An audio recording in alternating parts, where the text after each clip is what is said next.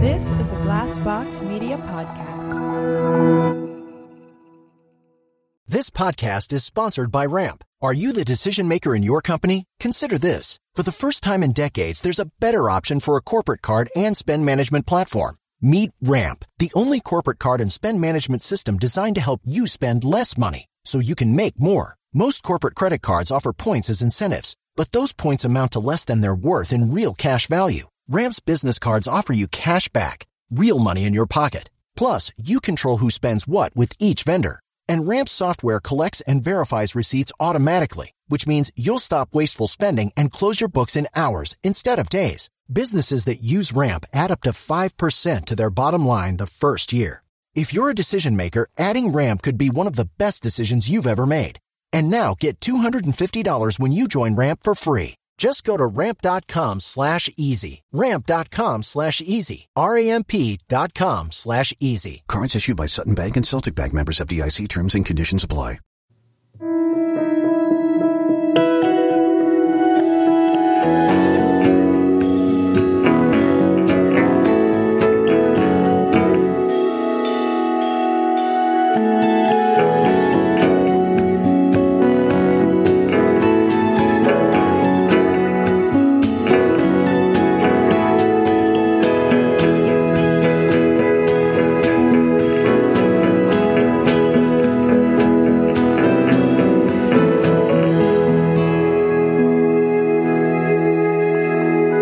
Hello and welcome to the Blank Podcast, the podcast where we talk to well-known people about their lives, their careers, and those difficult moments along the way. I'm Giles Paley Phillips, and with the fidgety Jim Daly talking to me. That sounds like sort of my gangster nickname or something. The fidget? Jim Daly. The fidget. Oh, Jim the Fidget Daly. I was actually quite fidgety as a kid, to be fair. Yeah. So was I, actually. I don't know what that's an indication of. I don't know. Don't know. Every member of my family was convinced I had something called cervitus dance, which is like a condition because I was always fidgety. It sounds like an opera. Yeah, it does a little bit. Do you want to go and watch the cervitus dance? Yeah, it's quite a severe condition. I think I was just like a testosterone fueled kid that liked jumping around.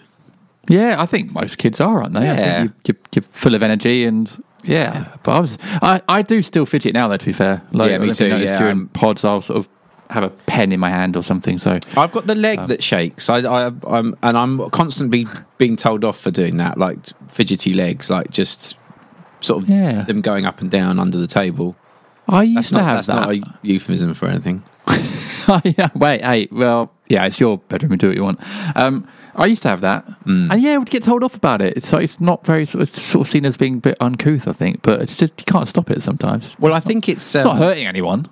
I think I read or heard somewhere that it's excess adrenaline.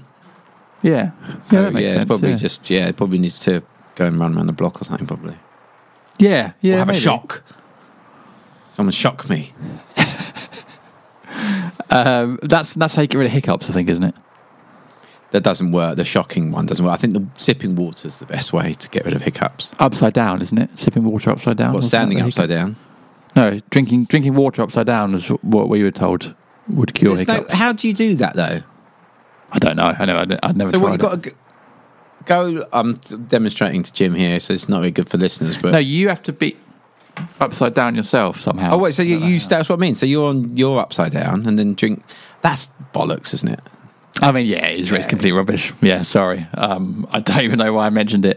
But that's for anyone. So for anyone who is suffering from hiccups in any way, don't do that. Don't do it. Yeah. Just sip water. I think is probably the best. Or hold your breath. That's the other one, isn't it? Does that work? I think if you do it for don't hold it for too long now. Yeah, then you won't have anything. You won't have hiccups. You won't have anything. You won't be here. So you won't be breathing. Yeah. So just hold it for like 10 seconds. I think that works. Are you a hiccup sufferer? Do you get hiccups often? Not really. No, I used to be. Again, as a kid, I used to be. Yeah, but I haven't had hiccups for a long time. No, the thing I get mostly at the moment is hay fever. It is so bad at the moment. Yeah. It is really, really, really bad. It kept me up at night last night. Oh, really? That's bad. Yeah. So, what are the symptoms? I get a very scratchy throat and blocked up in my nose and very sore eyes, which I sort of constantly have to rub a lot. And even today, it's raining it's a lot cooler and a lot sort of damper here, but I'm still getting hay fever symptoms. So are you taking anything for it?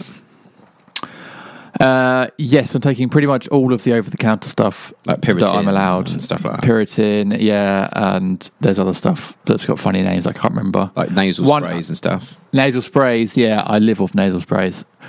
But I'm thinking of going to the doctor and asking for something stronger, which when I was a kid I used to have to go and do that because it would be so bad. But I feel like I need some now because it's if it's getting in the way of doing stuff. Sea salt sprays are quite good that you can squirt up your nose. Oh, I had that one year. Yeah, Good for sinuses. Okay. Yeah. Anyway, I'm quite lazy. That's my problem. But anyway, let's not bore our listeners with my ailments. I was going to say you look like you've lost some of your ailments as you've got older, but obviously the high pollen count is making you suffer at the moment. Yeah. Hay fever's been a long old journey for me and hay fever. We go together like shamalama. Anyway, today's guest. First, I'd say it definitely is first person from the antiques world. Absolutely, yes. It's the wonderful Christina Trevanion. I hope I've said that right. Yeah, I think so. Yep. Yeah. Big fan of Christina. She's a lovely person. Got to know her over sort of Twitter and stuff, and really, really lovely energy and just a very calming, lovely person. And and is obviously a star of all those brilliant sort of shows that I love. Anyway, Bargain Hunt and Flog It and Antiques Road Trip. Which she obviously stars on and does a lot of dealing on. But her real kind of passion is auctioneering and evaluating stuff, and that's her kind of her day job. Yeah, it's a fascinating industry. I mean, I don't really know much about it, and actually, I learned a lot on this episode about how it works, and not just the sort of the intricacies, but also the emotion that goes into it, and and the stories from the people that she's working with, and. Yeah, fascinating. It also turns out we went to the same university, so there's a lot of references to Southampton in this episode. A lot of reminiscing about the dirty nightclubs and it's good times. So it's I would say it's one of the most different episodes we've done, I think, actually. And I learned a lot. I learned so much, and I now have a newfound sort of not respect, because I didn't not have respect for the antique world before, but a newfound understanding, I think, for how those things work. And I think I now realise I have antiques at home that I think I'm going to go and your sea chest. Go and look at. They're not mine though. They're not mine, so I can't. It's not my place to sell them. But I can go and have a look at them and think about antiques. I don't know. Well, yeah, we did talk about worst and best buys in the very special Patreon section of the show, which you can get if you sign up for our Patreon. What's the address again, Jim? It's patreon.com, which is patreon.com/blank podcast. And we have an extra section with all our guests, bonus content each week. So if you want to hear more from Christina, then sign up to that, and you can get that right now. Yeah, it was great. It was such a fascinating chat, and we went all over the place with all different things. And I was really intrigued by the talk of we got onto the subject of like the kind of emotions attached to. Obviously dealing with people that are maybe getting rid of stuff that's memorable, or, things they've had in the house for a long time, or attached to memories of loved ones who may have passed on, and how that is, such a pivotal part of the job, but also how, it becomes, quite an emotional part of the job as well. Absolutely, yeah. Which again, not something I'd really considered before. So it's very interesting hearing that side of Christina's work. It was an hour of learning for me today. Yeah, which is good. Every day's a school day, so it's nice to learn more about something you don't know about. Before we crack on, shall we read a couple of tweets? Or we're doing a tweet and a review today, aren't we? Yeah, I've got a review from Apple Podcasts. Other platforms aren't available, but Apple's one of the good ones. It says refreshing, just the tonic. I found this podcast from Twitter, and I'm so pleased I did. The hosts are endearing, knowledgeable, entertaining, something to relax to. Thank you. Keep up the super work, and that's 10 out of 10. It's from Chloe2587. Thank you very much, Chloe. That's a very, very sweet message, and we really appreciate it. Yeah, thank you, Chloe. That's great. And if you do want to review us on Apple or whatever platform you're on, then please do, because it helps us get into more people's apps and get seen by more people, which would be great. I've got a tweet here from Claire Stevenson at @the_right_type, who says, the Steve Pemberton interview on Blank Pod with Giles and Jim is a fab listen. Really enjoyable to hear the background of the League of Gentlemen and how their writing progressed. Lovely to take Steve on this evening's doggo walk. There we go. I think we do join a lot of people on their walks and on their walks with their dogs in the evenings. So Claire, thank you very much for taking us along with you, and I'm glad you enjoyed that pod with Steve. That was a really, really special episode, that. Yeah, and for people listening to this one, maybe if could be their first Blank podcast and they are fans of League of Gentlemen, we have done a special edition of the podcast because we've recorded with all members of the League of Gentlemen now, and we've done an epic extra podcast with all those interviews, which you can listen to. But anyway, enough of all this. I think we should dive in with our conversation with Christina Trevanion on the Blank podcast.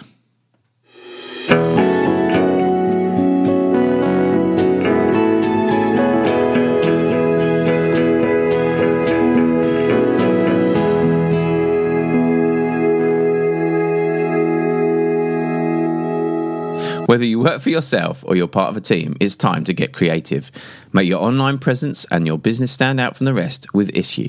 Giles, have you used Issue before? I have, Jim. Yeah, there's a brilliant little magazine local to me called Seaford Scene, which I regularly look at online on Issue. You can see everything on there, every little page and detail. Do you know what? I've even appeared in it a couple of times. Have you now? In what context? Well, if I've got something new coming out, like a new book or podcast, even Blank's been in there. So that's very exciting. Oh, fantastic. And I guess it would be very easy for people to read that with Issue online, because you can flick through very easily. It makes it very easy to read. Yeah, and it's high definition, so you can see our beautiful faces. You're just such a celeb, aren't you, in Seaford? No. Anyway, Issue is the all-in-one platform to create and distribute beautiful digital content, from marketing materials to magazines to flipbooks and brochures and more. There's no need for endless scrolling through PDFs. Issue features your creative in an easy-to-view way on every device. Make it once and distribute it everywhere without reformatting. Your content is already optimized for engagement and ready to share with the beautiful people of Seaford. Issue also works seamlessly with tools you already use, like Canva, Dropbox, and InDesign. Issue helps creators, marketeers, designers, and really anyone who wants to make content that stands out. You can start using Issue for free. They also offer premium features that give you a more customized experience. Get started with Issue today for free. Or if you sign up for a premium account, you will get 50% off when you go to issue.com/podcast and use the promo code BLANK. That's issuu.com/podcast and use the promo code BLANK at checkout for your free account or 50% off your premium account. That's issue.com/podcast with the promo code BLANK.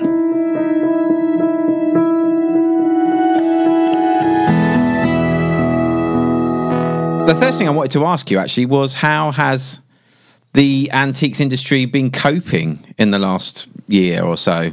18 months, I guess we are in now. Oh my goodness. Well, I think for every business owner, the last year has been business owner, business runner, anything like that.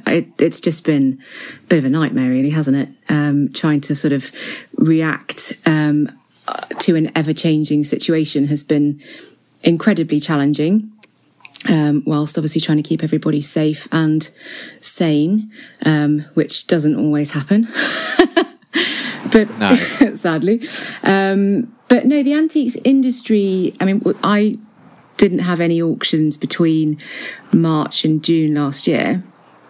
And then we sort of came back in the summer and it was just incredible. I mean, I think, so in answer to your question, the antiques industry has boomed. thank goodness. Right. I think everybody has discovered online bidding, and I think everybody's been at home so much that they've been looking around their homes and thinking, oh, I could just do something here or something there, or so it's been incredible. It's been very difficult, very, very difficult, but luckily the market is very buoyant at the moment. So, which is good. That's really interesting. Yeah, people. I wonder if that will change things for the future in general. That actually people that maybe might not have been interested or thought about it, as you say, been stuck at home looking at the walls, thinking, "Oh, that needs something," or "Oh, that sofa's a bit outdated," and then got into a world maybe they weren't going to because of being forced to stay at home. Yeah, exactly. And I think a lot of people as well, because the home office has become and working from home has become sort of the norm now, hasn't it? Where it wasn't before. So we're seeing a lot of office furniture being bought, or desks, and people trying to improve their home workspace as well, which you can totally understand. We've all spent a lot of time there, so it's been I need to actually. This is my new work. We've literally built this cabin in the garden during lockdown, so this has become our new office, and we need. I've got an old desk that was in the house for ages, which I do need to upgrade, and I need some bits and bobs. It's a bit woody. I need to make it a bit more sort of homely. So maybe this is the ideal pod for me. No, I think some nice rugs. I do actually. That's good for audio as well to have rugs. I think I love the kind of Swedish sauna look you've got going on. Not the first time someone said that. Actually, it is a bit saunery. A little bit of Sweden in a corner of Buckinghamshire. That's how I could exactly. It. Exactly. Scandinavian looks are very in, I think, right at the moment. Very in. Really? Well, okay, no. No. I'm just trying to make you feel better. I'll take it though. It's fine. I'll run with it. It's fine. But I think also with antiques, I think people are starting to realise as well that, and hopefully they're starting to realise that, antiques, they're so green. You cannot get greener than it's the ultimate recycling, really, isn't it? You cannot get greener than buying antiques. So hopefully people are sort of looking at them in a whole new light, really, rather than just being the realms of Granny and Grandpa's houses. It feels like a constant battle convincing people that antiques are actually quite cool. But I think we're getting there. Hopefully. But it's been really nice to be able to keep filming as well during the pandemic. I mean, it's been challenging, and again, we've had to adjust a lot of filming schedules. I think, bless him, the guy that organises the filming schedules he hasn't got a lot of hair, but he has pulled out the rest of his hair because I think he's on schedule 10,000,006 because you sort of, as soon as you've planned something, you have to sort of tear it up and start again. But it's just been incredibly important to me to keep trying to provide new content, because I know people get very frustrated watching repeats and they're saying, we've seen this before, and I think especially everyone's been so isolated, haven't they, over the last year, that it's an incredible blessing that a lot of people see you as a friend on the telly, really, because I'm invited into their, they invite me into their homes every lunchtime or whatever, and it just feels really important to me to have kept on creating new content for the viewers, really, and it's been nice to be able to do that. Really nice. I think that's really important. I think a lot of creative people have felt that way, that, and also getting the recognition for being able to do that as well, because I think people sort of have often taken TV and stuff maybe for granted a little bit, and you're working through this difficult time and still making shows and stuff that we can all enjoy. So I think that's something that we need to remember. Am I right in thinking that going back, that you've always kind of been into antiques from a very early age? Yeah, it's a bit of a lifetime love, really. It frustrates me terribly when people say people just, I think, expect, because I've got my own business, my own auction house, and people always, you get the comments, so when did you take over your dad's business? Yeah. It's like, no, that didn't happen. My father sold armoured vehicles, military tanks, and my mother was a florist. So, yeah, definitely no antiques in the family. Apart from, mum sometimes. But no, I think she's going to kill me to say that. But yeah, very much so. I mean, I've always loved art. I've always loved history. And at the age of, when you have these sort of career meetings at school, and they said, what do you want to do? And I said, well, I want to be an auctioneer.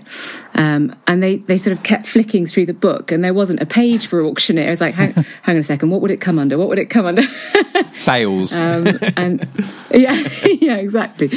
And they said, I don't think I've ever had auctioneer before. Well, you'll definitely need maths because you have to count, and you definitely probably should do, history. But I just sort of followed my own path, really. I mean, I feel very comfortable in an auction room, and my mum, because we didn't have a huge amount of, money when we were sort of, as nobody was when they have a young family, I don't think. So Mum, bless, always used to buy all our furniture from auctions because it was a lot more affordable. So it was always an environment I felt very comfortable in from a very young age. And I think a lot of people find the auction room quite intimidating, but I just it's home to me. So I sort of did GCSEs, A-levels, went to university in Southampton, where I studied fine arts valuation, which was sort of the course that you did to get into auctioneering. And then my sort of career took off from there, really. Yeah. I think we went to the same university. Did you go to, was it Southampton Institute? I did, yeah. Yeah, me too. Oh, no. What a place. What a place it was. So were you Chaos Days? Do you ever go? Chaos, yeah. So in my third year, this is so niche for people that have been to Solent. In my third year, we lived around the corner from Chaos. We used to call it Dirty K. Yeah. I don't know if anyone else called it. So it was Chaos with a K, yeah, is it? Giles, it was Chaos nice. with a K, yeah. And it was, it's probably the grimiest nightclub in Southampton, but it was literally a 30-second walk from our door in our final year. So we spent many a night there. Yeah. Do you remember the 50p vodka and Coke nights? I don't remember them, but that's probably because of the 50p vodka and Cokes, to be honest. I remember drinks everywhere being cheap. I remember there was a drink in Chaos. The guy that ran Chaos, or the manager of the barman, claimed he'd invented a drink. Really? And it was like really green. These student drinks are all like green or, full of all these like terrible things. And what was it? It was called something like Green Monster or something. And that's a terrible name for a drink. It was just the Green Monster. Maybe it wasn't a couple of Green Monsters, please, and a lager. Well, that's what I think. So that's the sort of stupid names they all had at university, wasn't it? Oh yeah, 3 Green Monsters, mate. Yeah, it was an interesting place. I used to have Lennon. Lennon's was the place I went to as well. Lennon's, I don't remember that. Do you remember? It was more like the indie place. Do you remember? There was a bar in the harbour, in the marina called Los. It was a tapas bar called Los Marinos. Do you know what? That rings a bell, but I don't think I ever went because I think I felt like, one, because it's foreign sounding, it's going to be fancy and expensive, and two, because it's in the marina, it's also going to be very expensive. So I tended to avoid it because I had no money. So I funded. Was I wrong? Well, I worked there. Oh, right. I funded my university experiences, through Los Marinos. It was brilliant. You should have gone. With dancing on the tables every Wednesday night. It's awesome. Should have done. I was either in Dirty K or Lennon's. Yeah, that was the only. Or Oceana. We used to go to Oceana on Wednesday. You had liquid dinners and liquid lunches rather than some nice tapas or something. So it was a tapas bar. What you do at university, isn't it? It was. Yeah. Patatas bravas. I had to sort of perfect my Spanish accent, which is still really bad.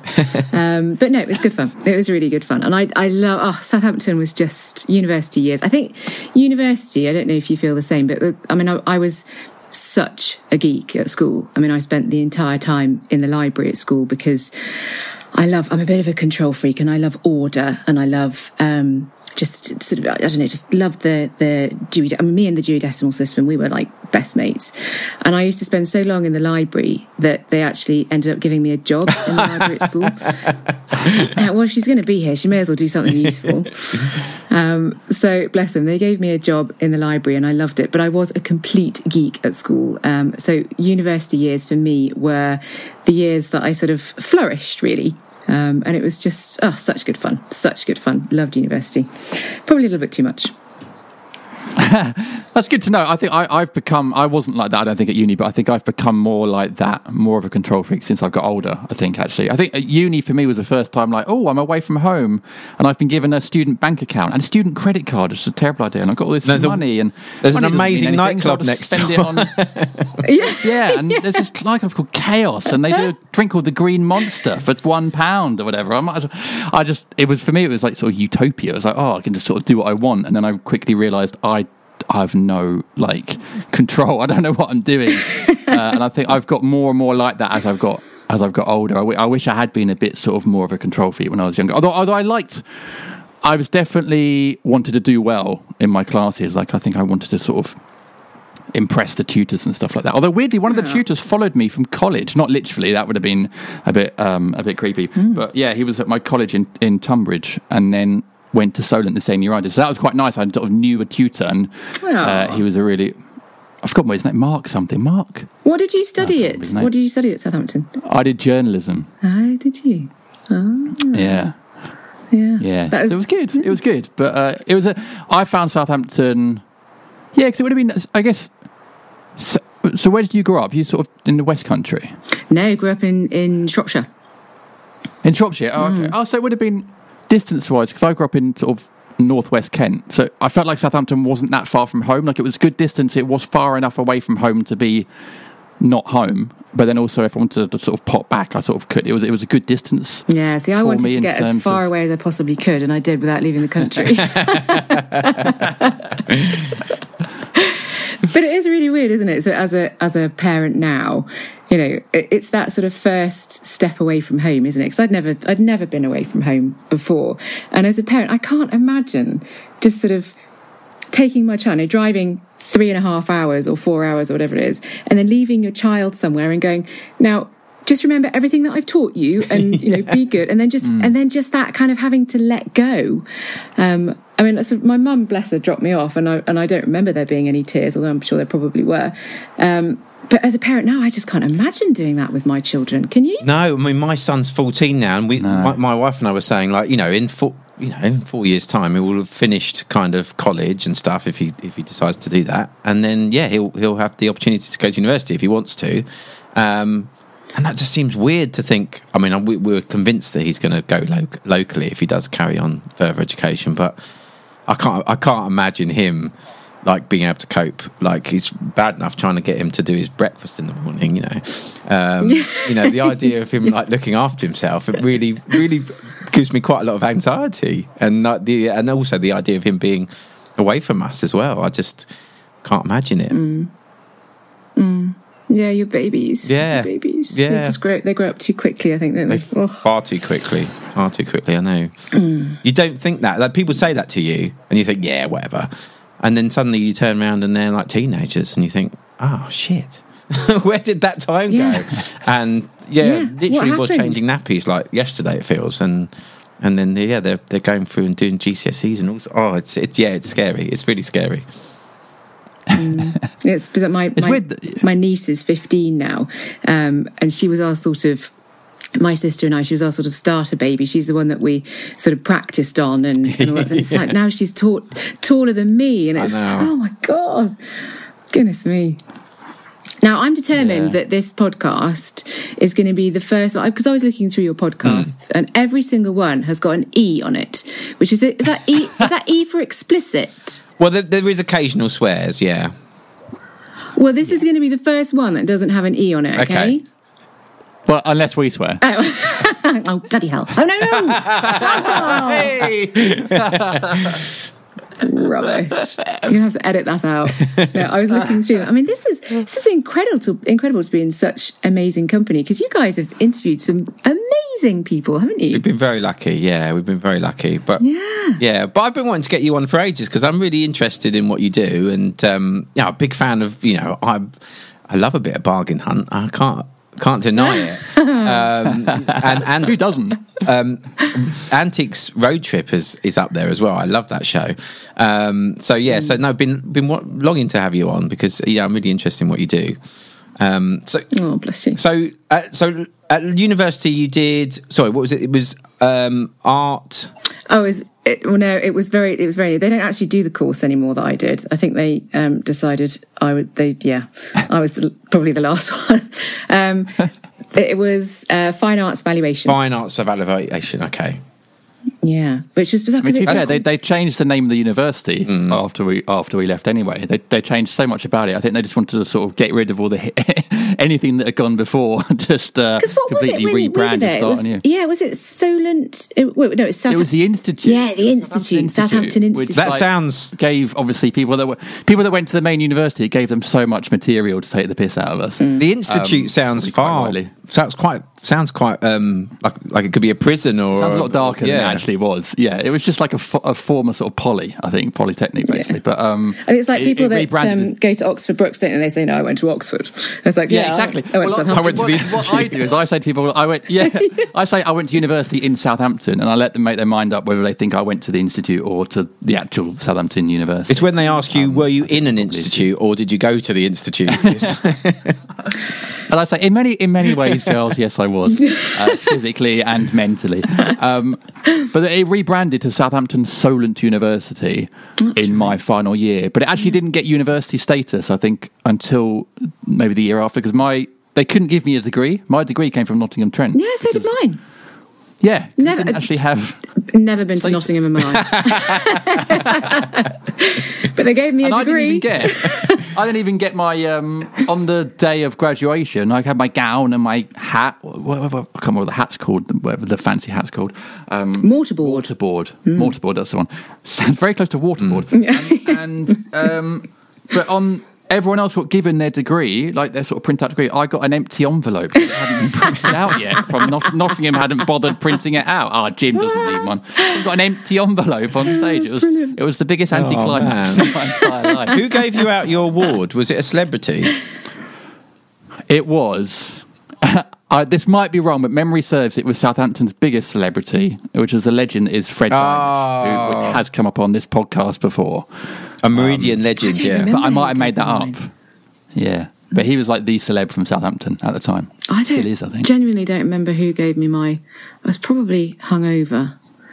Been a night of chaos. I genuinely don't remember. Yeah. Dirty K. Dirty K, yeah. So what was the plan after uni then? Once you'd done that, did you have a plan as such? Because, a lot of people come out of university and they don't have a plan. Oh, yeah, my plan. Oh, I love a good plan.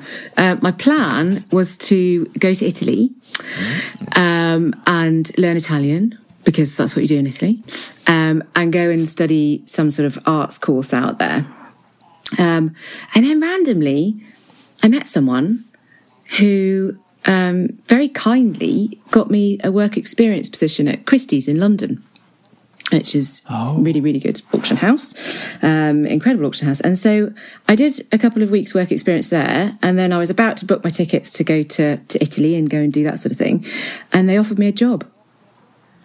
And I thought, what should I do? What should I do? What should I do? And I should have gone to Italy, and I didn't. I was sensible and grown up and thought, yeah, probably ought to take this job. So I did. But then I rather missed home because I hadn't, obviously 3 years at university. Sorry, not university, institutionalising.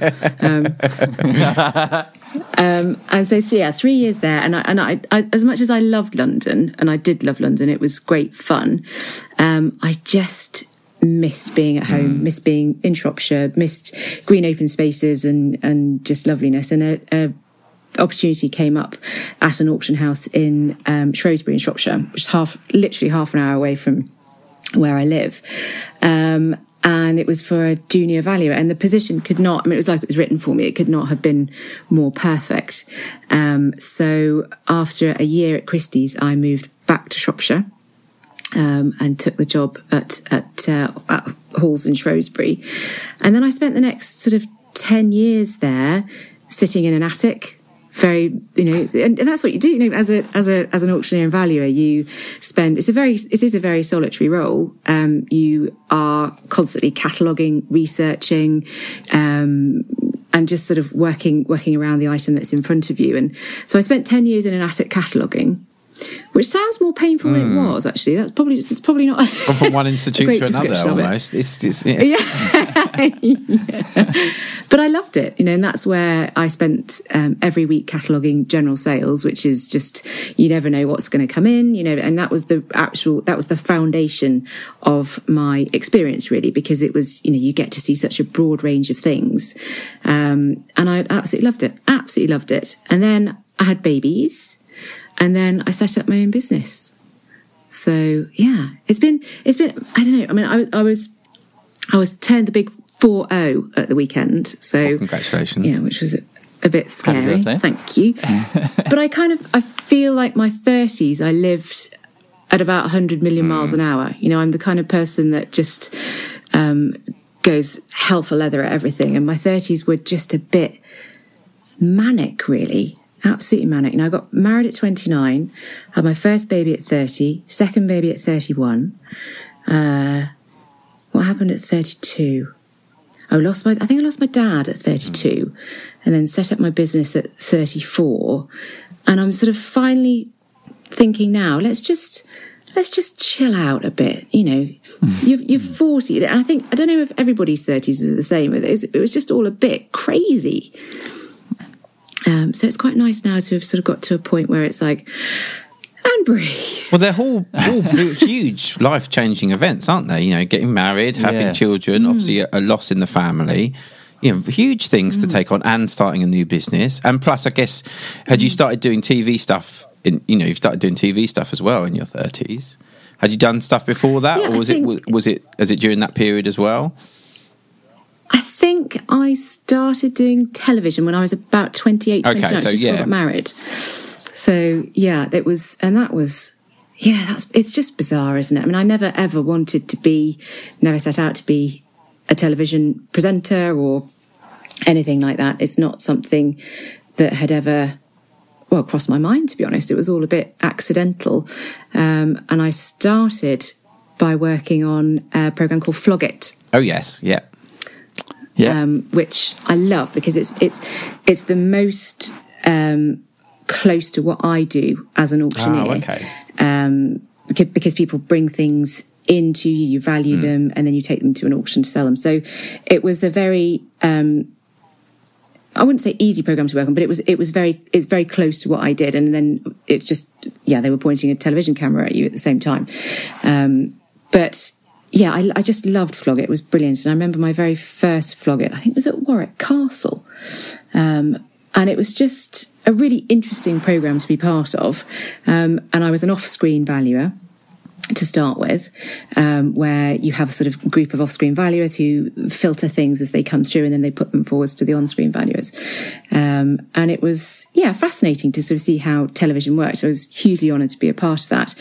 And then that sort of, Flog It turned into Put Your Money Where Your Mouth Is, turned into Antiques Road Trip, turned into Bargain Hunt as well. So, and I think I've just been incredibly lucky that the appetite for antiques television programmes has been where it has been for so long, really.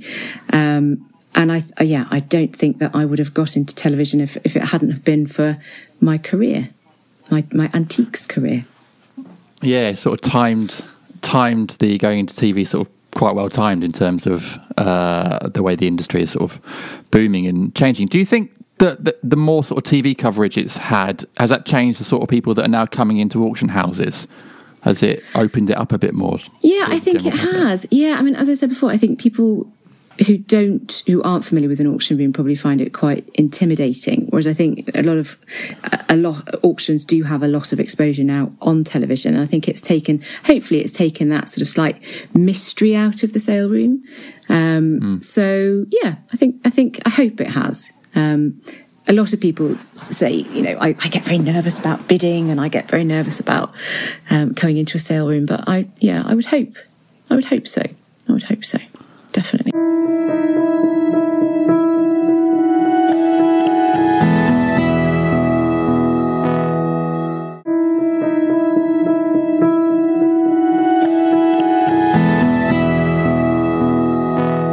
I get very nervous about bidding on eBay, so I think I would probably be quite nervous about doing it in person. Although I'm a performer, so I'd probably actually suddenly get really. You've got quite flamboyant holding your number up. You mean? I'd actually, yeah, I'd be like Mike Dean. I found like some sort of flamboyant way of doing it. I guess there is quite a lot of theatre involved, though, isn't there? In when the auctions are getting underway. Exactly, and I think that again has been a very good grounding for television, and that when you step onto the rostrum and you auctioneer, you know, it is a performance. Of course, it's a performance, and it's it certainly sort of stands you in good stead for being on television and the camera's on. And yeah, definitely. It's been,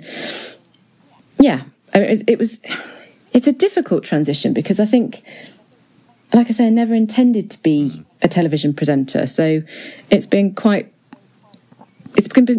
fascinating, but also quite, it has been really interesting to see where my career has gone and where television has taken me, and I do love doing television because it just takes you to some really fascinating places that I wouldn't have had the opportunity to go to or to experience if I hadn't been in television. But it's still, I mean, to this day, I was filming Bargain Hunt yesterday over in Lincoln, and I still get this sort of huge imposter syndrome sort of wave things. Like, you know, when I'm standing in front of those infamous Bargain Hunt banners, I fully expect somebody to kind of burst in through the doors with a klaxon saying, "What the hell is she doing here? She's not a television presenter. She should be back in the loft being a cataloguer."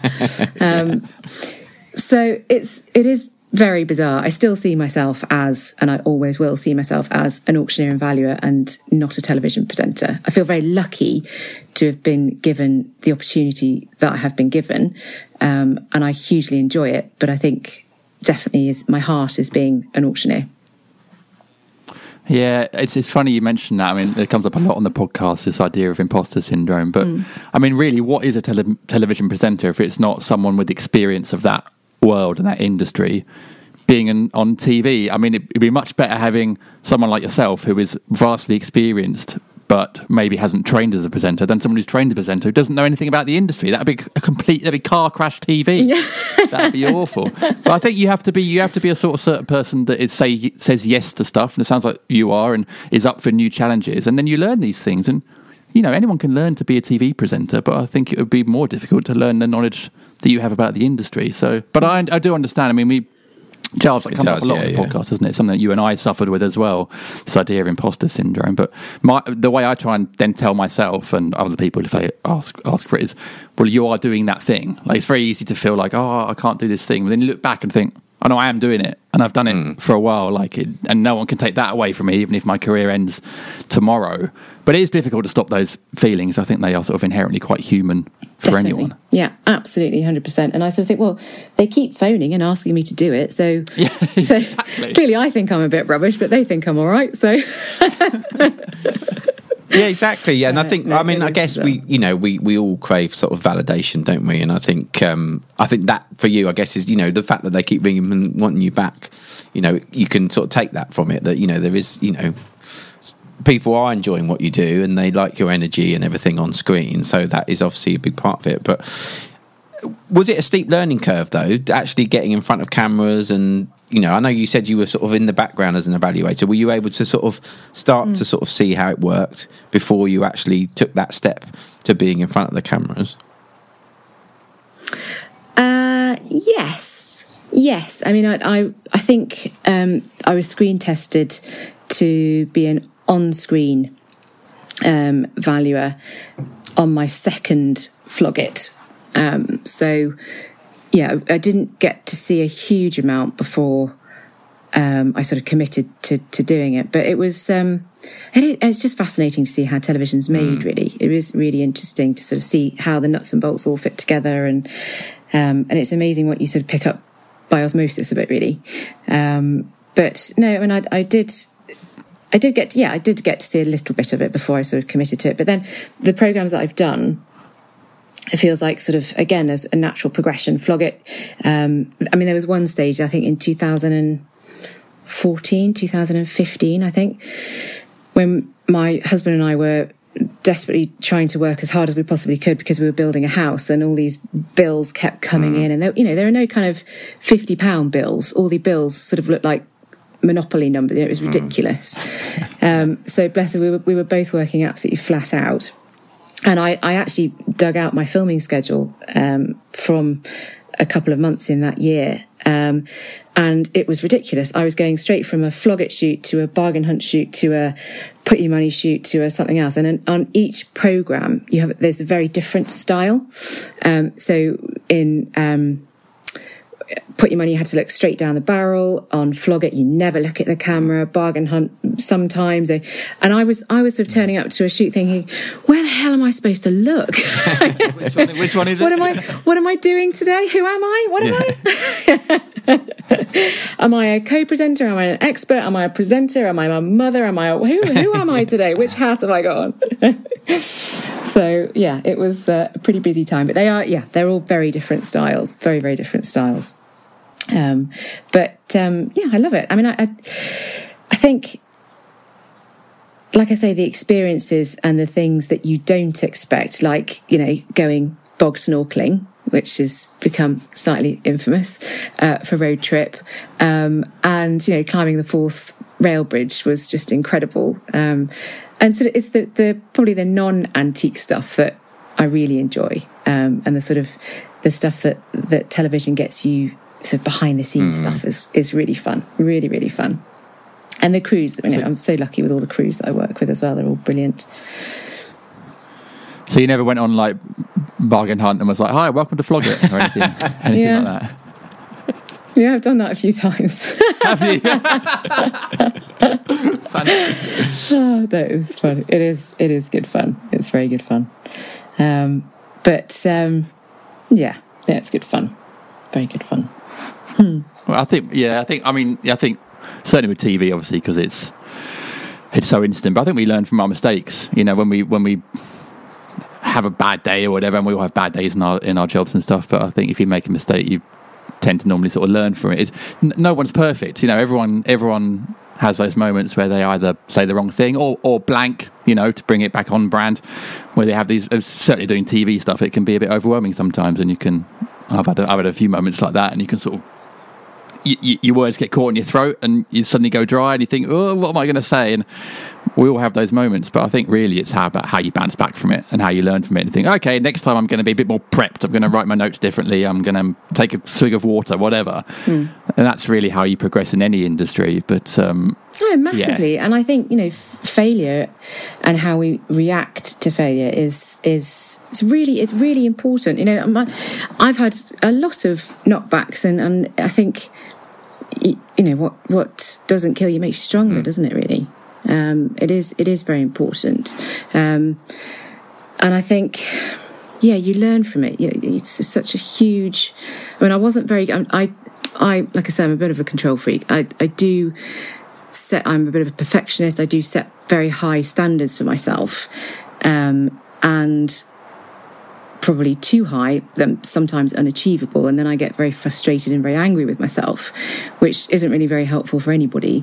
But I think failure is very important, and I think, again, as a parent, you try and sort of protect your children from failure, and but I do think we certainly need to be exposed to it because it's what makes us stronger and better. Well, there's such a negative connotation, and the word itself is very negatively taken, isn't it? Failure. But actually, it's a moment of growth for you, as a person, and we move forward through failure. We need failure as much as when you're in the eye of the storm of it. I understand it's challenging and it's not nice. Yeah. But when you can reflect on something that's not happened or not gone right, then I think it's very important actually. Yeah, incredibly important. Yeah, very, very important. You've never failed at anything, Giles. Oh, all the time. Probably failing at this interview right now. Oh, no, that's imposter syndrome. Yeah, all the time. Lots of failure. Yeah, and I think, and it's important to reflect on those moments, definitely. And I always do, actually. And when if I'm feeling bad about something, I think, well, actually, I did something went wrong that time and I got through it and I've learnt from it and now I can go again. So, it's important, I think. Do you know what's interesting about failure that I've sort of learnt recently is being able to reach out to people. So you have someone in your life. I mean, Giles quite often is this person for me. When you're having a bad day or something's gone wrong, and it's very easy to internalise it and sort of sit there, and I do that quite a lot, and my wife finds it very frustrating because I sort of shut down. I become like a robot that sort of run out of power, and I just shut down. I'm just going to just like deal with it myself. But as soon as I reach out to someone, I'll say to my wife, actually, this is why I'm like, sorry, I'm being a pain. This is why. Or I say to Giles, like, man, I'm having a bad moment. In fact, I had a thing this week actually about this stand-up show I'm doing next week that's gone a bit wrong, and I've reached out to my mate Dave, who's my comedy partner, and he's helping me fix it. And all it took was one little message. And Dave's like, yeah, no, I can sort that for you. And then suddenly you're like, oh, okay, I'm back on track. And it's just amazing how often and how quickly that can fix something. And then you get the added bonus of not feeling alone, of actually feeling like someone else is listening to your trouble, your worry, or your mistake. I mean, even if they can't help you, even if they're just like, oh, yeah, that is shit. I'm so sorry. That's really awful. That in itself is a help. And so, yeah, that's something I'm still not very good at it, but trying to do in those moments where you've failed or something has failed you, or you feel like it has, or you haven't, progressed in the way you like. Actually, just a little message or a little reach out. Oh, this is why I'm feeling. And it is difficult. Like with my wife, I find it so hard. I can feel the sort of like the word stuck in my throat sometimes. I'm like, I want to tell her like why I'm acting like a complete dick, and I can't.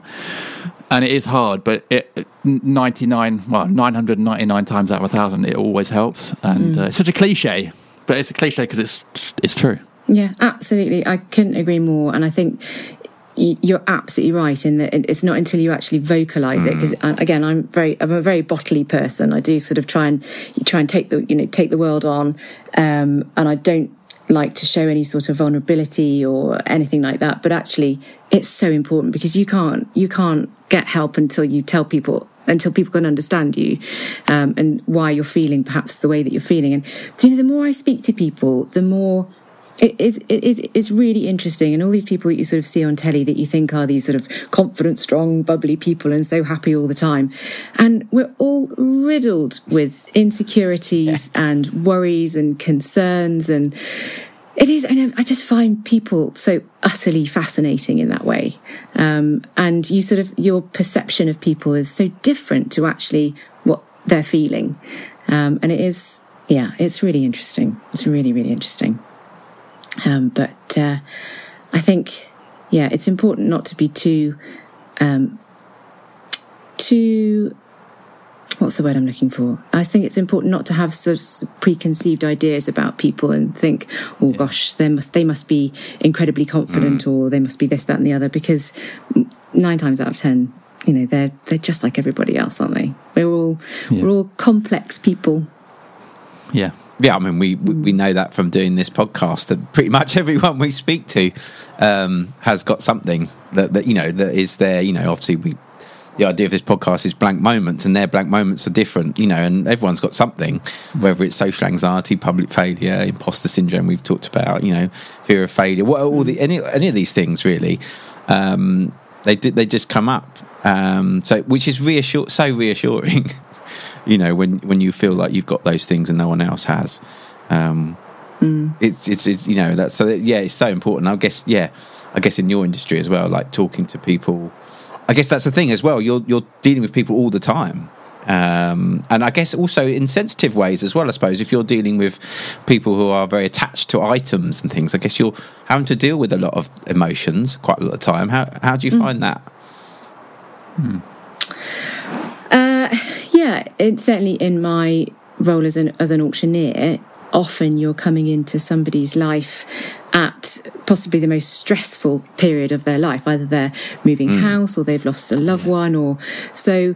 Yes, constantly dealing with people who are incredibly stressed out. So you just have to be there, sort of just to guide them through the process. Really, I mean, recently cleared a house. Bless her, the lady that we were helping, her husband had very serious dementia, and it was an impossible situation. I think certainly through lockdown, she had felt, because her family was based in the south of England and she lived sort of up here, and through lockdown she felt totally isolated, and looking after somebody who had increasingly angry dementia. So it was an incredible, it was very difficult, but it was also incredible for me personally to watch her grow and be able to achieve her goal, which was to move down south, to be closer to her family, to be closer to her grandchildren, her support network. And it was just a lovely feeling. It was very difficult, but we got there in the end. And yeah, she's incredibly happy now. So it's hugely fulfilling to be able to help people achieve their goals by doing what we do. That's lovely. Yeah, I'm really glad to hear that. That was going to be my question. Did she move? Did she get it all done? So that's really nice to hear. Yeah, she did, bless her, and to a much more manageable house and to closer to her friends and her family, which is really important. So yeah, it is. And again, yesterday, I was going and doing a house visit. Elderly couple. Gentleman has had a series of strokes. The house that they're in now is totally unsuitable for his needs. So we have to go in and sort of help them decide, what to dispose of, what to retain. But just to help people achieve where they want to go and how they want to do it is, it's very important. And it's the most satisfying part of the job, I'd say. Yeah, I'd not considered that at all about that industry, that you are going into people's lives at those moments. I guess I kind of thought people just brought stuff in they didn't want anymore, and then you sorted it for them. I hadn't really thought about the fact that you are actually there at really pivotal moments, and so you have to be not only someone with all this experience and knowledge and all that. You have to be someone that's got quite a lot of compassion, I think, as well, for people. But I guess on the flip side of that is if you are a compassionate person, you then probably take on quite a lot of the emotion of the moment when you're talking to these people. So I imagine, like, emotionally, when you are dealing with people who have had a loved one pass away and you're helping them move on, that's probably quite emotionally sort of heavy for you as well. I'd imagine afterwards you probably have to have a bit of a think and a sit down to try and deal with that as well, because you've been part of that process for them. Yeah, absolutely, 100%. And I think there are certain people that really sort of stick out, and hugely. I mean, there was the most wonderful time when I was selling. What was it? It was a military wristwatch. So it's part of what they call the Dirty Dozen, which are 12 wristwatches that they produced for the I think the army, maybe it's the RAF, the army, I think, for World War II. And the rarest of this one, so they were produced by 12 makers, which is why they're called the Dirty Dozen. And the rarest is the Grana, because they produced very little. I think 1,500 were produced, but collectors around the world love to have a set of these 12 watches. And a lady bought this sort of box into me, bless her, and she said, well, this was my husband's watch. Is it worth anything? And I said, well, yes, it's quite an important watch. And she said, well, he was just given it because he was never on time. He was working on a building site after the war and he was never on time. So the foreman of the building site gave him this watch. He said, I'm fed up of you being late, Bill. I'm going to get you a watch. So he bought this watch in from home and gave her husband this watch, and it turned out to be this incredibly rare Grana wristwatch. And the wristwatch market over the last few years has just been phenomenal. It's really, really taken off. And I think the previous examples had sort of made a couple of 3,000, and she was like, oh, that's very exciting. So I think I put it in at 2,000 to 3,000, and eventually sold it for $9,500 it sold for. Whoa! For this watch that her husband had been given, and her husband had passed away, and that money was just, it was a life-changing sum of money for her. She could put in a stair lift, bless her, and it's just really, and bless her, when I phoned her and said, because she didn't come to the auction, I said, Mrs. Miggins, what do you think the watch made? She went, oh, it didn't sell, did it? I said, no, it did sell. And she said, well, I said, how much do you think it sold for? And she went, oh, 2,000. No, 3,000? No, 4,000? No, 5,000? And I said, no. She went, oh, Christina, what have you done? And it was just the most gorgeous reaction. The phone went very quiet, and I was a bit worried. I thought maybe I should have driven around and told her this news, because she's an elderly lady, God bless her. But no, that really sticks. So it's just, I mean, I was so lucky. I do love my customers. They're just brilliant people. That's great. Also, Dirty Dozen was what me and my mates were known as in Chaos. That's the name of a cocktail in there. Why were you hang on a second, why were you known as the Dirty Dozen? No, we weren't really. I didn't have 11 friends, come on. 2 or 3 at most. I'm not sure you could fit 11 people into Chaos. No, you probably couldn't. A genuine fire hazard, I think, that nightclub was, unfortunately. Definitely. Especially those stairs at the back. Oh my gosh, they just never wear heels going down those stairs. I never did, to be fair. Well, that's really surprised me. Good call. Now I probably would, actually. Yeah. A bit more open-minded now. Back in 2003, 2004, it's a very different world.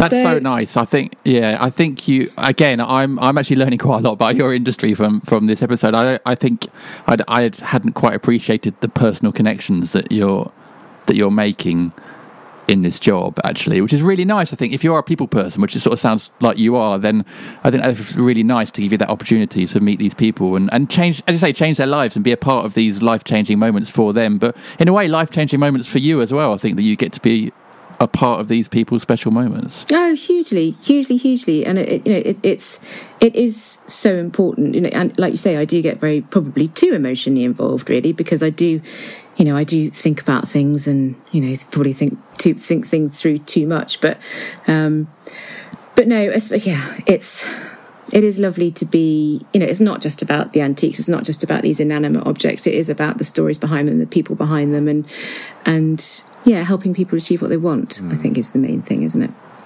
Yeah. But having said that, I am.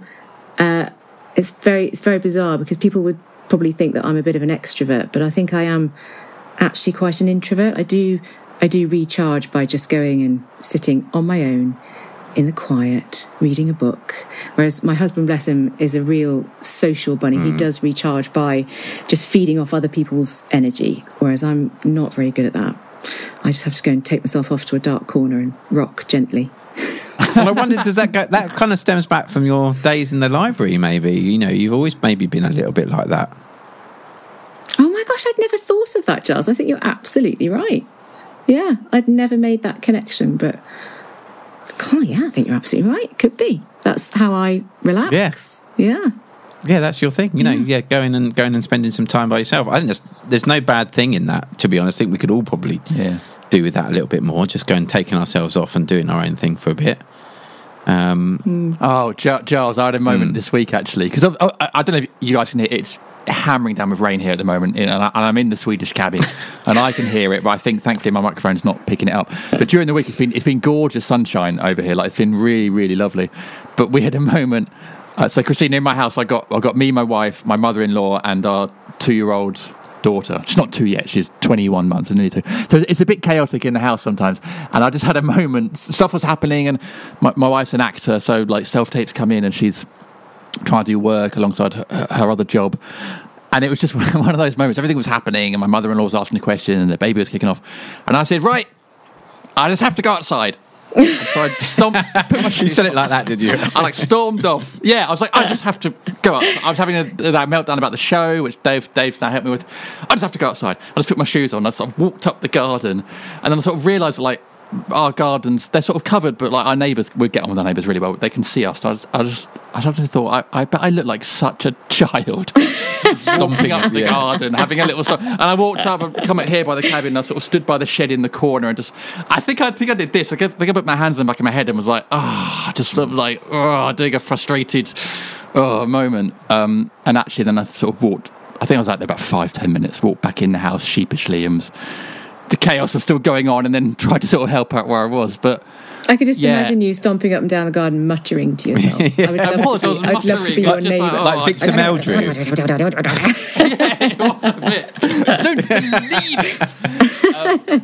But actually, it did help. Actually, just because like life is chaotic, and no matter where you are or what size your family is, like especially in the last year or so, we've been all on top of each other. So actually, we're lucky. I feel lucky we have a garden I can even sort of walk into and just like breathe a little bit and have a bit of space. And it did work. And so I think I'm like you. I think I am like, even though I sort of in theory I'm a performer, I think I do need my space, or just to be away from people, just think, sort of process my thoughts, let my brain sort of like die down a bit, and just. I think that's exactly it, isn't it? It's just brain rest.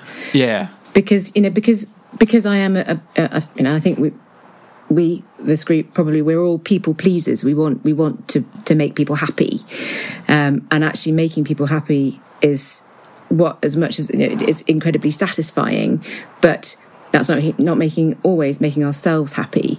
So I think it's really important that we just give our brains just that time just to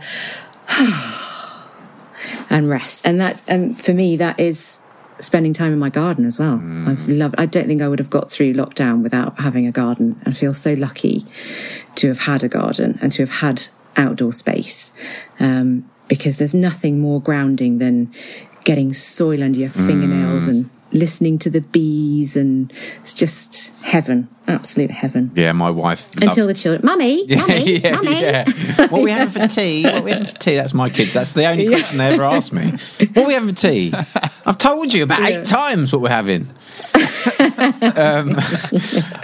The garden. My wife really fell in love with the garden again during lockdown, and has done loads to the garden. And we built a pergola recently as well in the garden, and it's just so nice. It's been so nice with the sunny weather as well, just to go and have dinner under there. It feels like we're in the Mediterranean. Charles, to save me googling, what is that? It's like, I guess, like a bit like a gondolier. Not a gondolier. What am I talking about? Not a gondolier at all. That's a boat. Wow, how big is your garden? I've seen a picture of it. Haven't you posted I did. Yeah, it's a wooden structure that kind of goes over. We've got it over our table outside, and it gives you some shade. Like an outdoor seating area type. Yeah, you'd grow a plant up. Yeah, we're going to get some wisteria to go over it. That's the plan. I'm so jealous. So I love a wisteria. Okay, I have googled it, and that looks lovely. Actually, that's so Michelle and I built one ourselves. Amazing. What? That is incredible. Well, she's good at that. She's really good at that. Clever old stick. Well, she's a design technology teacher, so she knows how to use tools. I was just there for the hard labour, really, digging out holes. But anyway, the garden has been amazing, and actually spending that time and again, really grateful to have that space. And you don't, and it's such a simple thing to just go out. Even to just do a bit of weeding is nice. Yeah, it's very cathartic, isn't it? You can get an awful lot done in a very short space of time as well sometimes, which is quite nice. But no, I'm so jealous of your rain. So jealous. Everything here is just coming out and going, there's no water, I'm dying. You'll get it eventually. I think it's going to be raining all weekend, so I'm sure you'll get some at some point. I think it's moving across the country, because I did a Palace podcast yesterday with my friends in South London. It was raining there, and now it's raining here. So I think it is slowly moving from the south across the country, so you should hopefully get it. Can you just tell it to speed up a bit? I'll open my window. Oi, speed up! Get out of here! There's other people in this country that need it. Yeah, exactly. So I was listening to. I was trying to do some research. I was listening to one of your podcasts as I was driving back from Lincoln yesterday, which is where I saw all the E's. And I was driving. In a hire car, which was a Vauxhall Corsa. Now, I haven't driven a Vauxhall Corsa since I was at Southampton. I'm going to say, it sounds like the sort of thing student car. So it was, I haven't driven a manual for a long time. So I was kind of like trying to, and my phone got because it was so hot yesterday, wasn't it? My phone got so hot that it just went, I'm too hot. I can't work anymore. It just switched itself off. So I got halfway through, who was I listening to? Oh, Professor Kate Williams. Oh, yeah. She's fascinating, isn't yeah. she? Yeah. And then, you guys died on me. So, because my phone, and I was driving, so I couldn't turn it back on. I was like, oh, this is just a disaster. I'm prepping and I can't prep. So, but I would love to be able to do that sometimes. When it's like, I'm too hot, can't work anymore. Yeah. Too hot. Yeah. Too hot. Just going to turn off. Yeah. So history's obviously been a thing. So going back to Kate Williams, history's something that still really interests you. Obviously, it's part of your job. But is that something that in those moments of respite where you want to be on your own, is that something you dive into? Yeah, I think it is. I mean, I think more and more now, really, I don't do a huge amount of cataloguing anymore, so I don't get to see as many objects as I used to get, because running a business, you get more involved in, VAT and taxes and HR and logistics and all that kind of stuff, all the businessy stuff that is involved in that. So I don't see as much as I used to. So I do crave that sort of history fix, very much so. So that is what I dive into. But having said that, I don't read as much as I would like to. I used to be a voracious reader, and I'm more of an audiobook person now, because I tend to find that if I open a book, I fall asleep. Whereas if I'm in the garden, then I listen, obviously to audiobooks and things like that. But I think if you're sort of sitting in bed, do you know that awful feeling when you're sort of reading a book and then it hits you on the head because you've fallen asleep? It's funny. I've got a kind of narcolepsy while reading. There's some sort of reading narcolepsy that I'm the same. It doesn't matter what part of the day it is.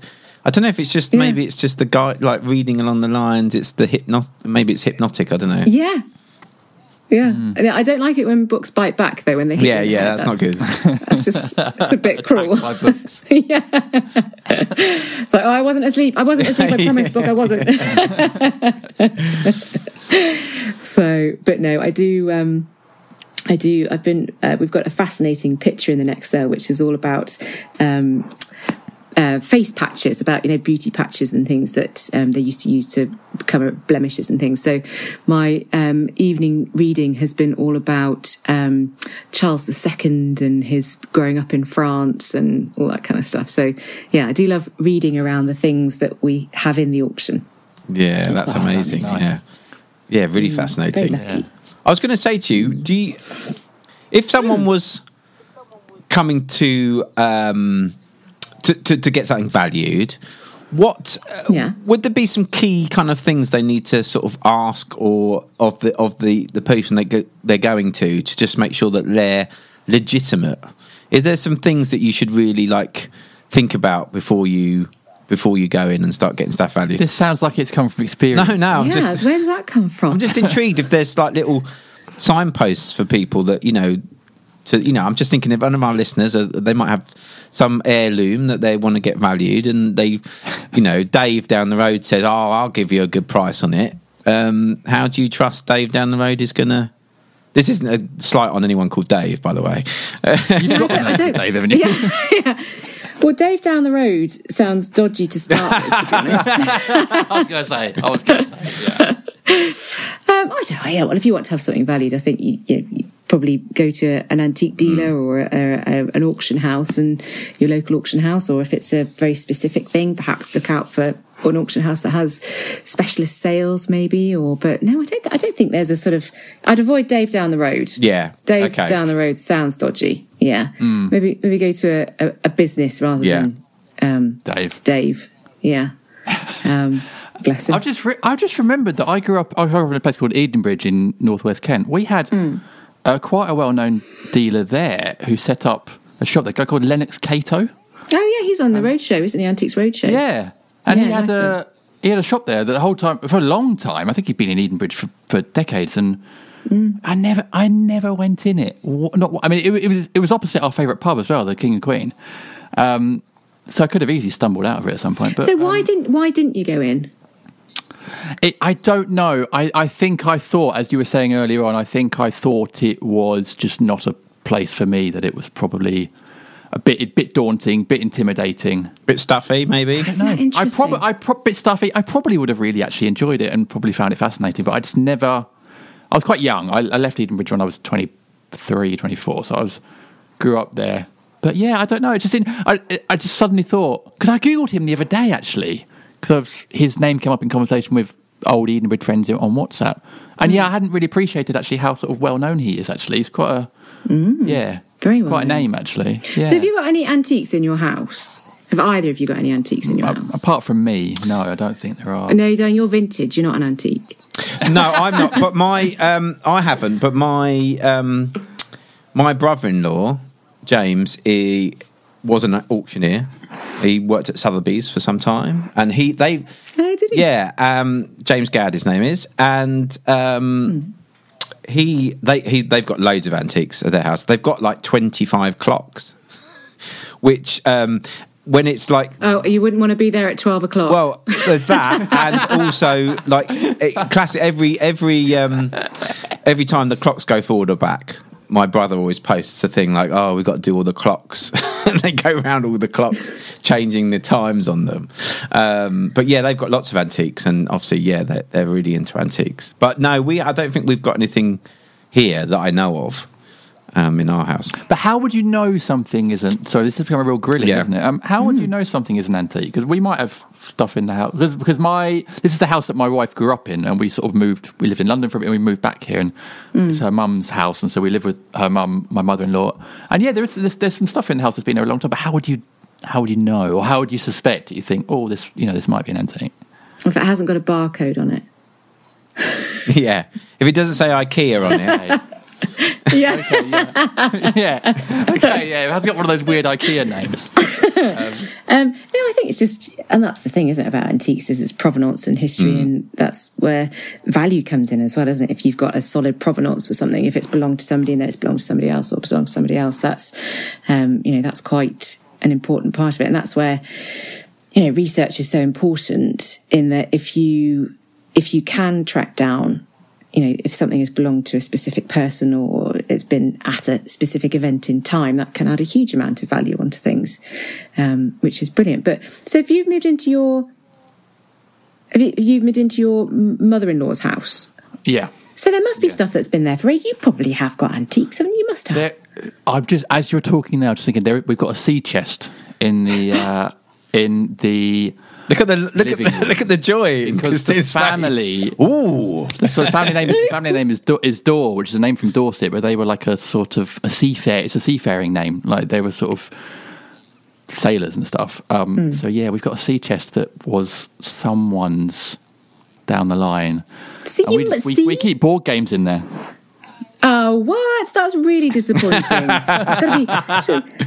It sounds like a proper pirate's treasure chest. Yeah, it's just Cluedo. Sorry, there's no treasure in. It's very nice though. It's really nice. It's really, really lovely. So, yeah, that might be it at some point. Yeah, I don't know. I've never really sort of felt even sort of connected to the world of antiques, or even really thought about it. But I guess if I stopped, if I ever lived at my old parents' house in Edenbridge, actually, they're probably all stuff. In fact, we had a piano that was my grandmother's that was always out of tune, that I actually learnt to play on. Which is probably why I play so badly now, actually. Yeah, it's interesting. It's making me feel like this whole episode that if you sort of stop and look around you, there's so much more going on in your house, in your life, in general. And as you said earlier, like your 30s can be, mine and the same, have been really hectic, and I've done lots of different things. But actually, sometimes just sort of stopping, taking a breath, going out in the garden, stomping around, and being moody. But actually, just looking around, even your house, you actually. Okay, I'm not moody in my garden. You're moody. I was talking about me. yeah. You're moody and muttery in your garden. I'm always full of joy in my garden. But no, you're absolutely right, and it's interesting, isn't it? I think as I've become, oh gosh, this sounds a bit deadly, but as I've got older, I've certainly got better at compromising as well. In that I am a clutterer, big time, and I would fill my house full of stuff. Whereas my husband is very minimalist and actually hates clutter. So I'm on a one in, one out policy at the moment. My wife's the same. Just like Dirty K. Yeah, just like So yeah, I've kind of got to the point where something's got to give. But I was kind of looking around the other day. I was thinking, maybe I just don't need all this stuff. It's just stuff. Does it actually matter in the whole scale of things? It is just stuff, isn't it? Sometimes it is good to have a bit of a clear out and just get back to basics. It's the same in our household. I'm definitely more of the sort of minimalist, I think, than my wife and her mum.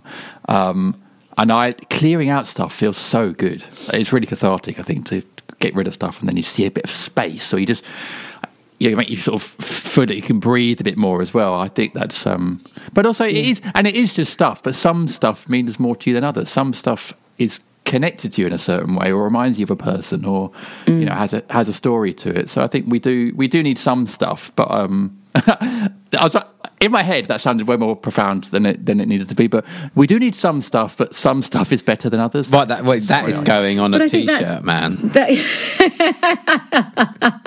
We do need some stuff, but some stuff is. There's the merch. But I think you're absolutely right. But it has to be the right time, doesn't it? Because certainly after my dad died, because we moved into, we actually live in his house, and because he was very much an outside person. He spent his entire life in a shed. He loved tinkering around with things and engines and all that kind of stuff. And it took me, I think, probably about 3 years to really accept that, because every time I walked in there, it was just the smell, everything was just dad. Yeah. And it took me a long time. And I think when I was away filming and my husband started trying to clear stuff, because he recognised that we can't keep this as a shrine to your father. Yeah. We've just got to clear it out. And I just wasn't ready, and I just went, no, please don't touch it. And then about a year later, we tackled it together, and I've kept his sort of tweed cap that still stinks of oil, and it's in my car, so it travels around with me all everywhere. But yeah, I think you're absolutely right. I think it's just one cherished thing rather than perhaps hundreds and hundreds and hundreds of things that might just one cherished thing. I think is probably more important than stuff. Yeah.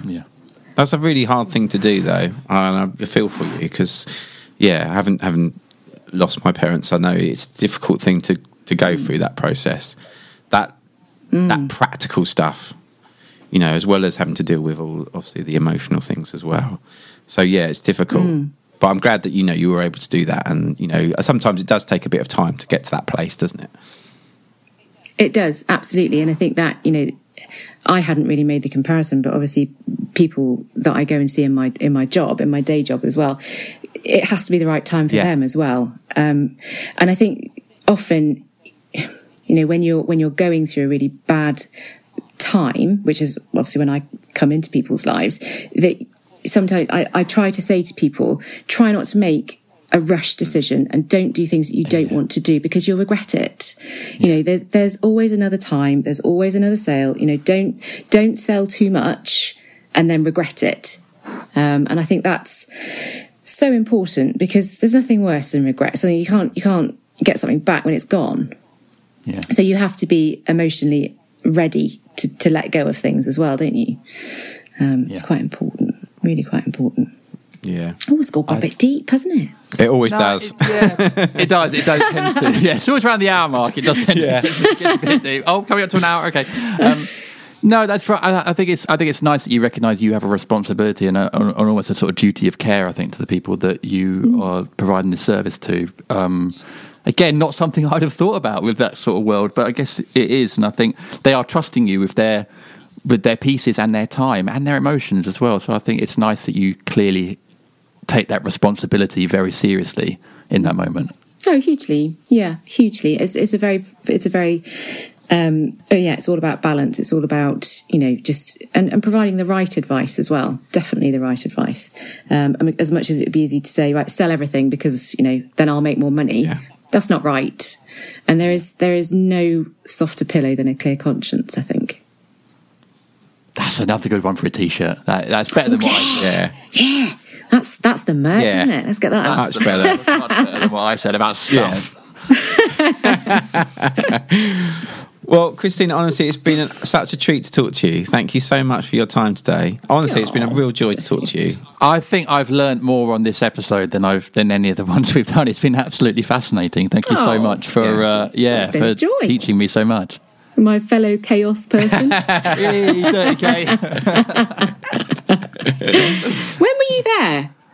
When were you I was there 2003 to 2006. See, we wouldn't have crossed. I was there just before. I was there 98, I think, for 3 years. Was it 98, 99? Maybe 99 for 3 years. The glory years. We probably never met in a dark corner in chaos. Thank God. No, I love that chaos is still there. I love that chaos. I really might still be there. Who knows? I love that it survived. It's not. Is it not? What? No. I think they should have a plaque on the wall for us. A blue plaque will be there at some point in time. No, a green of plaque, course, surely, in memory to the green monster, or whatever it was called. No, it's been a joy. Thank you so much. Thanks so much. Really special.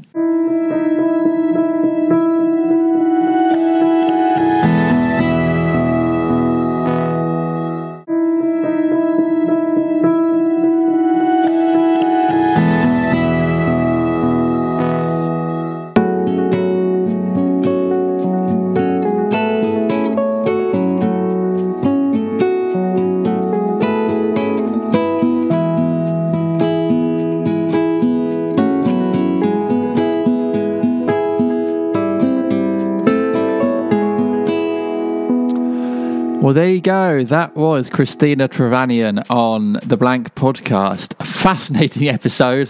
I'm sure a lot of you have learnt a lot more about the antiques industry, just like I did on that episode as well. So I hope you found it as fascinating as I did, because it was genuinely really eye-opening. And what a fantastic guest! I mean, Christina, you can see it's interesting she's saying about having the imposter syndrome about doing TV, which obviously something that comes up a lot on this pod. But you can see actually why she's so good at it, because she's very easy to talk to.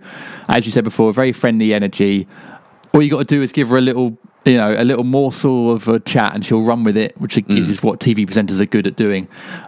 So yeah, I thought she was just an absolute joy to talk to, and it was lovely reminiscing about Southampton as well. Yeah. So if you can get more people on that have been to Solent University, that'd be great, because I can talk about Dirty K and Lennon's more often.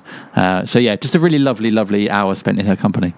Yeah, it was great, really lovely, and yeah, she's such a warm person. So it was just so lovely, and yeah, was happy to talk about all sorts. So yeah, thank you so much, Christina, for coming on. It was a real joy. Jim. Yeah. This is the end of another podcast. It is indeed. So I think we need to remind people, obviously, about the Patreon, which you did at the top. But yeah, we had you can never bang on about it enough, can you? No, you can't. Exactly. Yeah. We had an extra sort of 5-7 minutes with Christina at the end, asking her about the best and worst at auction, which is, I mean, the worst was incredible, really. So if you want to hear more from her, do sign up to that, patreon.com/blank podcast. And obviously, if you want to tweet us, let us know your episodes you enjoyed, what you thought of this one. Obviously, at the start of each pod, like we did today, we read out a tweet from someone. Our Twitter handle is @blankpod. And we're also on Instagram and Facebook as well, if you prefer those apps. It's the same handle. @blankpod. It is indeed. And that is the end of another episode. It's still raining here. Unfortunately, it hasn't cleared at all, but I don't know, maybe it will tomorrow.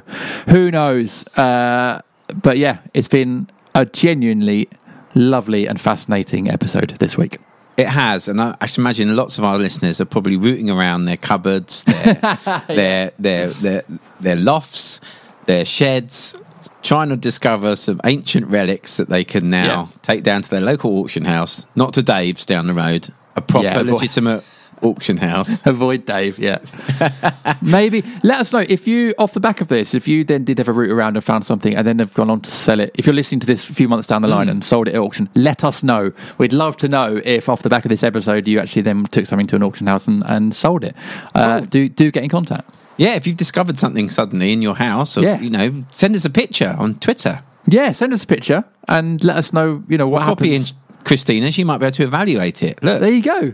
And who knows what money you could make. There will be a commission, of course. There will, of course, for her and for us. Yes. But obviously, if you've got something interesting at home with a story behind it, let us know. Yeah. I always think those stories are fascinating behind what people own. So, do get in contact @BlankPod on Twitter. We'd love to hear from you.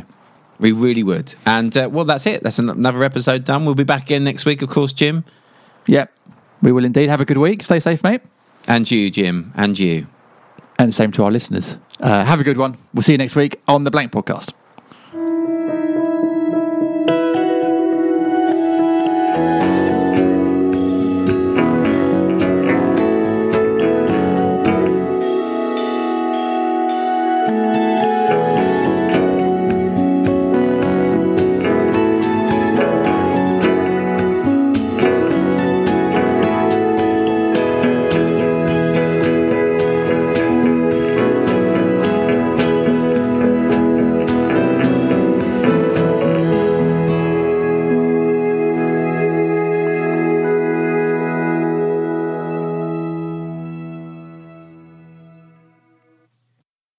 Hello, it is Ryan, and I was on a flight the other day playing one of my favorite social spin slot games on ChumbaCasino.com. I looked over at the person sitting next to me, and you know what they were doing?